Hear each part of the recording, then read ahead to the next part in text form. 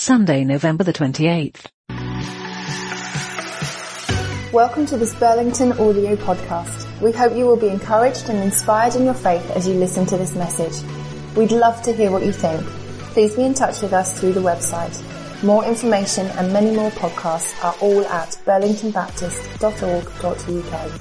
Thanks for listening.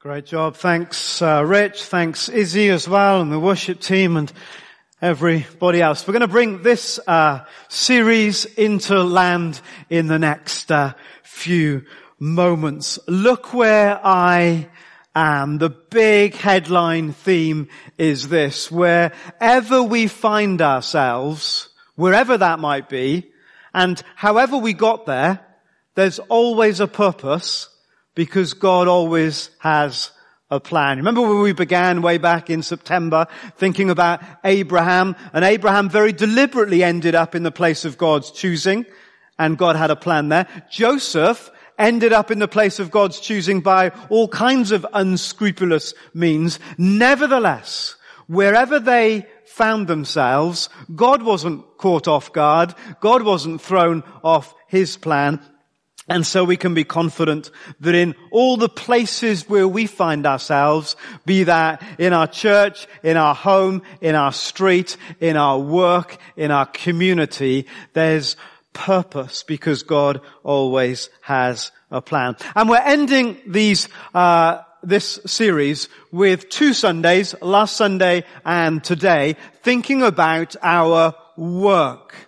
Now, for many of us, our work is where we spend 9 to 5 or perhaps 8 to 6 or wherever it might be. But I want to do what I did last week and remind us that our work, our responsibility, covers much more than just that. If you're under the age of 3, maybe you don't do any work. But 3 and upwards, people find themselves with one kind of responsibility or another. So whether it's housework or schoolwork or office work or community work or voluntary work, it's all work. Whether you do it for yourself or for those in your family, those in your street, or those in your workplace, whether you're paid or unpaid, it's all work. And that's what we're thinking about as we bring this series to a close. I found last week really helpful. I know that's a strange thing to say, having done it myself, but you know when you look at stuff and you think, I really kind of captured something afresh, I hope, last week. So if you missed last week, I encourage you to find that wherever you get Burlington podcasts from, and just recap on that. Because the big picture last week was that your work, what you do, even if you get up in the morning and make the bed, and you tidy up your bedroom, even the little things that we do are in synergy, are in sync with the God of the universe. God brings order out of chaos. So when you pick that sock up from the bedroom floor, you are doing something much more. You are part of a bigger story than just the sock and your bedroom floor, if that's what your work is first thing in the morning. Today, though, I want us to think about what heaven thinks about our work. So, feedback and appraisals and all of those type of mechanisms are everyday currency in our ordinary working day lives. If God was to appraise me, what would that appraisal be like? If heaven was to give me some feedback, what would heaven say? Now, we have a love-hate relationship, don't we, with feedback. We know that feedback, if it's good or encouraging, can really boost us and propel us forward. We know that negative feedback has the potential to crush us. Nevertheless, we know that if it's handled well by those that give it to us and those of us when we receive it, it provides opportunity for us to improve, for us to grow and to learn and to develop. So what's the feedback from a heavenly perspective? In a way, Jesus talked about this, didn't he? He said in those verses that Rich read to us, you are the salt of the earth. Notice it was the salt of the earth, not the salt of the church. It was the salt of the earth. Salt does its job when it's spread out over the earth. We are salt not when we're gathered together in the salt cellar, right here, but when we are spread out into our everyday working lives. Salt does its work when it's spread out. But Jesus says, look, salt can become saltyless, useless, which begs the question, how salty are we? How salty are we? Jesus said the same thing with different words, a very typical way of preaching and speaking. You say something once, you know that no one's listening, so you say it again in the hope that someone will hear it the second time. And no one's laughing to that, which means you didn't hear the first one or the second one. But there we are. You are the light of the world, which begs the question, how well is your light shining? How many lumens are you at work at the moment? And how do we measure it anyway? How do you measure the saltiness of salt or the lightness, the brightness of our light? Now, I guess given our human nature, our instinctive response is, well, however salty I am, or however bright I am, it's probably not salty or bright enough. We're pretty good at picking up the negative end of things, aren't we, as human beings? It's probably not good enough. We live with that sense that on our report is, should try harder. And, but what if there was some feedback from heaven today that made us feel we were doing better than we thought? Wouldn't that be an encouragement? Wouldn't that spur us on? Imagine a little wink from the Father going, do you know what? You're doing better than you think you are. That would be an encouraging appraisal. What if the feedback that was like that gave us steps to help us improve even more? Not only would we know what to do, we'd have some energy to do it. The joy of our work being acknowledged by God, the empowering of a positive note from heaven, the impact of an encouraging word. Well, how do we measure it? How do we think about our saltiness and our brightness? It's all about Jesus, as we know. And he was the most salty salt, if that even be a phrase. He was the brightest of lights. The light shines in the darkness, and the darkness will never overcome it. So it's his character, it's his ways, it's his purposes. He is our guide. As we abide in him, the Bible says, we will bear much fruit. The London Institute of Contemporary Christianity has done quite a lot of work to help us think, no pun intended, about our work. And particularly to help us think about, what does it mean for us to be salty in our working lives? What does it mean to have an increased brightness with our light in the things that we are responsible for? Dallas Willard, the famous spiritual director and writer and theologian, said that discipleship is the process of becoming who Jesus would be if he were you. If Jesus was a physiotherapist, or a radiographer, or a TA, or a traffic warden, would Jesus ever be a traffic warden, or a bank manager, or a police officer, whatever it might be? Discipleship is the process of becoming who Jesus would be if he were you. Isn't that encouraging? Because we have lived sometimes with well, I just do this. But people who are really serving God do that. I'm just a housewife, but that person is a missionary. In other words, that they serve God better in some way, or somehow that's more important than this. And that's what we were trying to see last time, that there is not that hierarchy. There isn't that hierarchy in the kingdom of God at all, that all our work is valuable. So whether it's a housewife or a missionary, whether it's a police officer or a dentist, discipleship is the process of becoming who Jesus would be if he were me, if he were you. And the London Institute of Contemporary Christianity have come up with 6 headings to help us think about that. And I thought these headings were really helpful, so there was no point reinventing the wheel. And they call them the 6 M's. The first one is to model godly character. Being like Jesus means that we model his character. The fruit of the Spirit is love, joy, peace, forbearance, kindness, goodness, faithfulness, gentleness, and self-control. Against such things there is no law. We all have, every single day, the opportunity to exhibit the character of Jesus. There isn't a job on the face of the planet where that is not an invitation. A housewife, or the missionary, or the policeman, or the dentist, or the student, or the college graduate, whatever it might be, every single day, wouldn't you agree, we have the opportunity to step in to the character of Jesus or to step away from it. You with me? Second mark of being like Jesus in our work is to make good work, to do a good job. And there isn't a job on the whole of the planet where you don't have the opportunity to do a good job or not do it very well at all.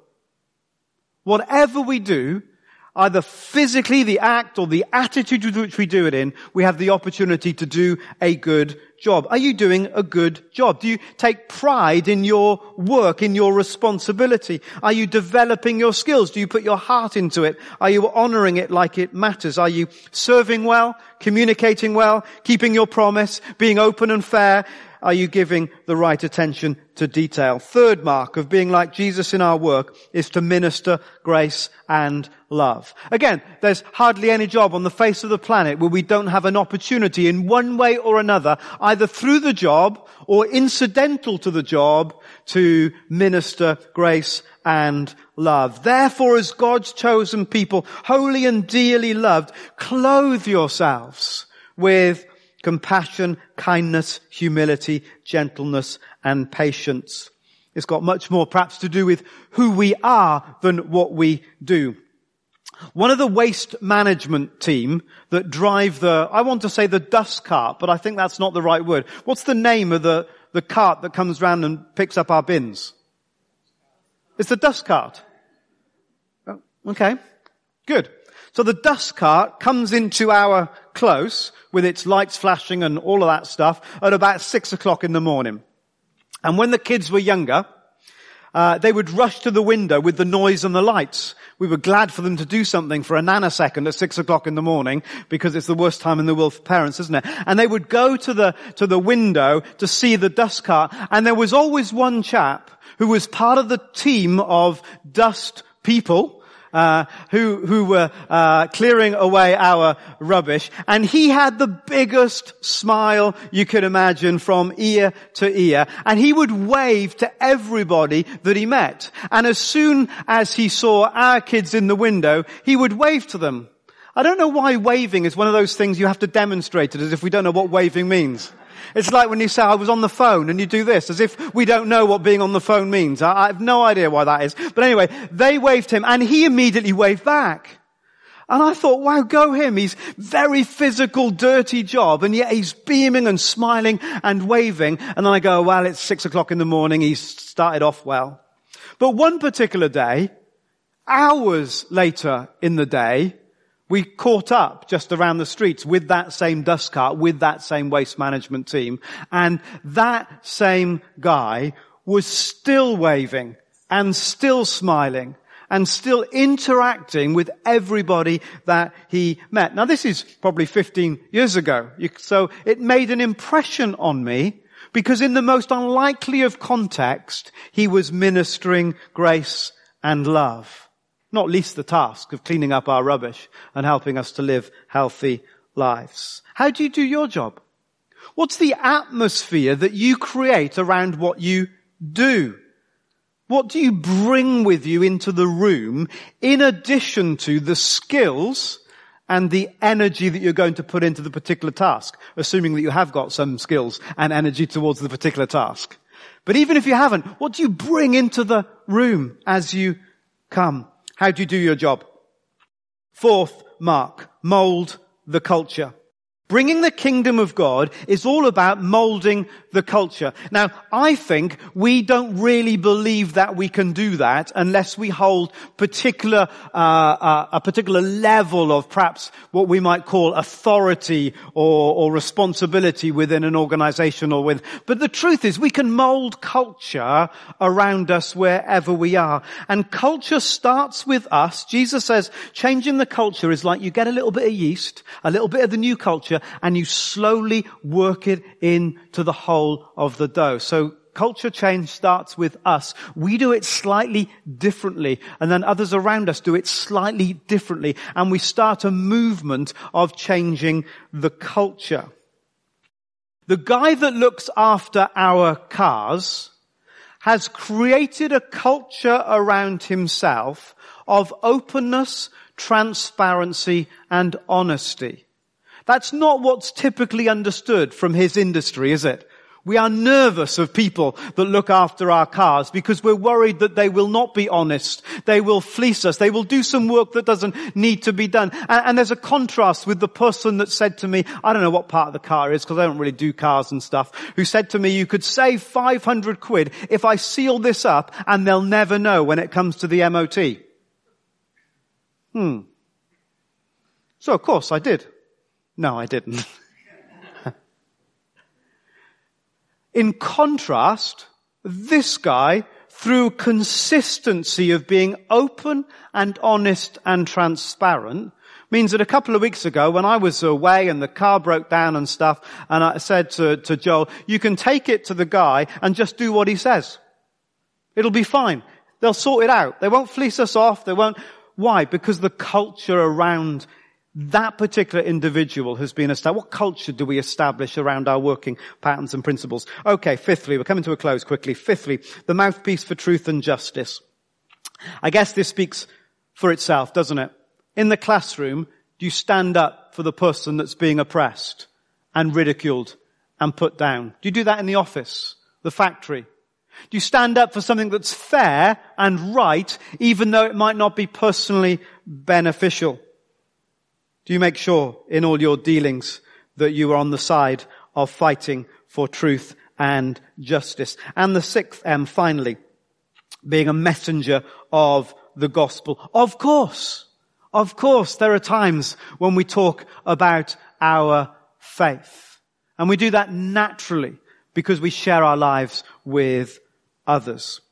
We're going to watch two very short clips that help us think about these 6 different aspects of our working lives from 2 different perspectives. They're on the LICC website. There are more of them there. You can find out about other people who are retired are on there, and plumbers are on there, all sorts of other different examples. So these are just 2. And once we've watched these 2, and they're 2 minutes each, the young people are going to go to their groups, but we're going to stay here and try and process a little bit about what it might mean for us. Thank you, Mark. Here we go.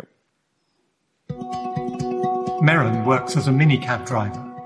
For her, driving is a ministry of hospitality, not just transportation. So how does she express the 6 M's of fruitfulness in her day? Her clients may come to her through an app, but Merron sees each one as God sent.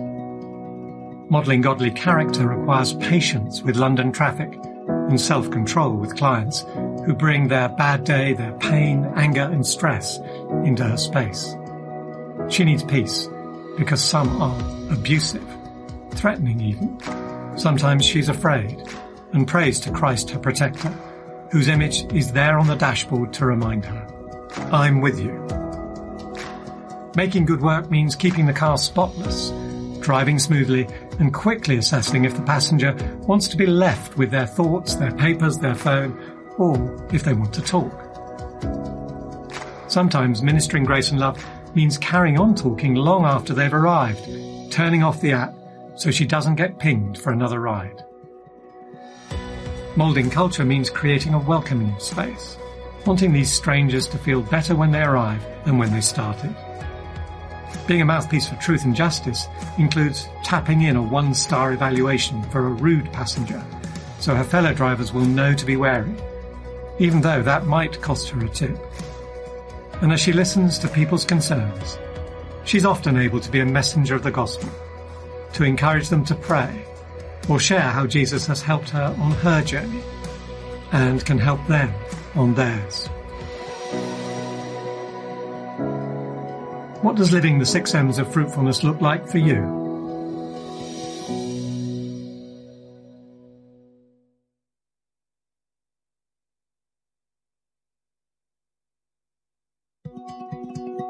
Jan is an anaesthetist working in a busy hospital. How does she express the 6 M's of fruitfulness in her job? She prays for the fruit of the Spirit so that she can model godly character. Gentleness with anxious patients as she prepares them for the op. Patience with her colleagues if things aren't going well. Responding calmly and kindly when emotions overheat. For her, making good work is not just pastoral, it's technical. She loves the geeky figuring out of the optimal drugs for a patient, minimizing side effects and recovery time. Jan ministers grace and love to her team, taking the time to have a corridor conversation with an overwhelmed junior doctor who needs reassurance, and maybe encouraging them to go for counselling. And she's been open about her own struggles. She took the initiative to help create a coffee club, a safe space to have an unfiltered conversation, molding a culture of support and honesty. During the pandemic, she was not afraid to be a mouthpiece for truth and justice, speaking up untiringly to protect the well-being of her exhausted colleagues, and practically picking up someone else's emergency call when they were just overloaded. And they know she's a Christian, and she's ready to be a messenger of the gospel to answer questions about her faith in God's time. How might you live out the 6 M's of fruitfulness in your life?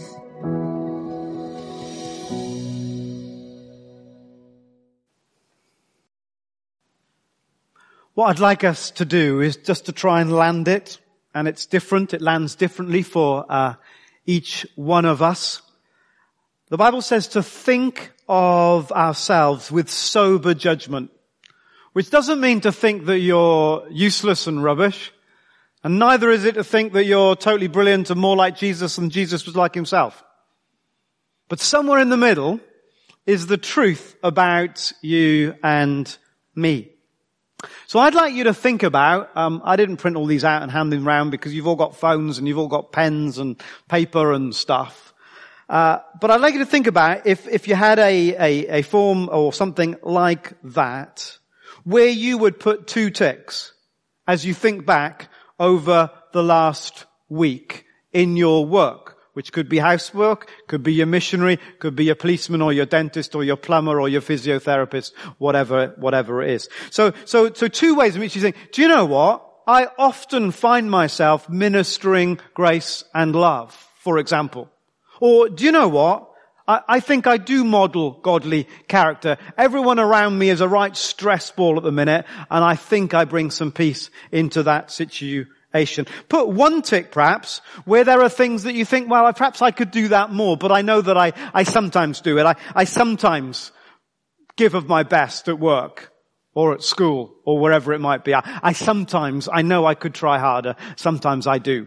Or sometimes I'm the mouthpiece for truth and justice, but I know that sometimes it's easier for me not to be, and I just keep myself quiet and I don't speak up or speak out. And then maybe there is something you struggle with. Many of us would go, well, I struggle with the speaking up bit. I struggle with being a messenger of the gospel. And do you know what? I've never really thought about the fact that I could mold or change the culture. That's a new idea or a new thought today. I'm going to embrace that a little bit. So for sort of 90 seconds, how would you have filled in that chart over this last week? Go.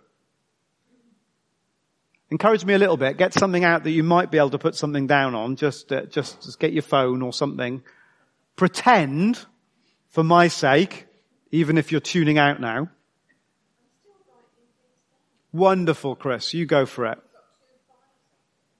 2 5s? Oh yeah. Well spotted.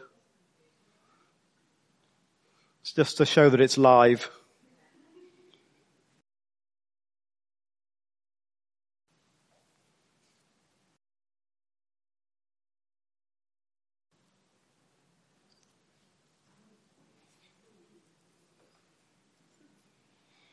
Great. Now continue that conversation with someone around you. What was interesting to you about filling in that, or having that reflection?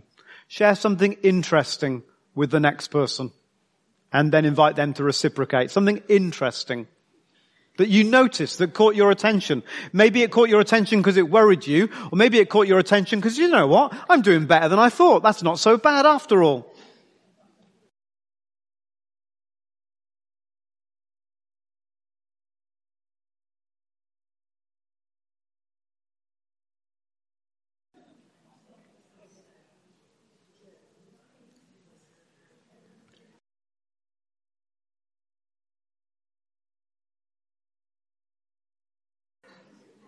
Okay, 30 more seconds of conversation together.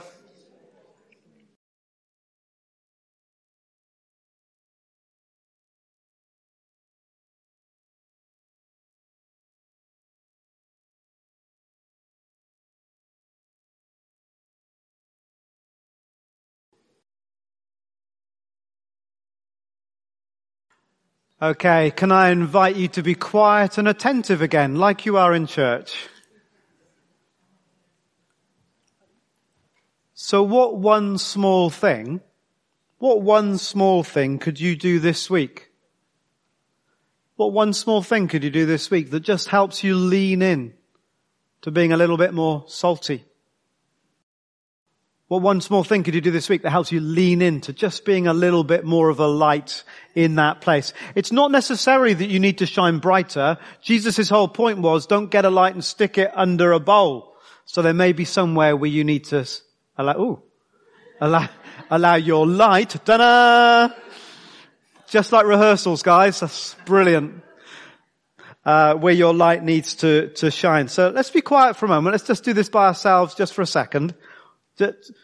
I'd encourage you to work really hard at thinking of something that's very real and practical that you can actually do.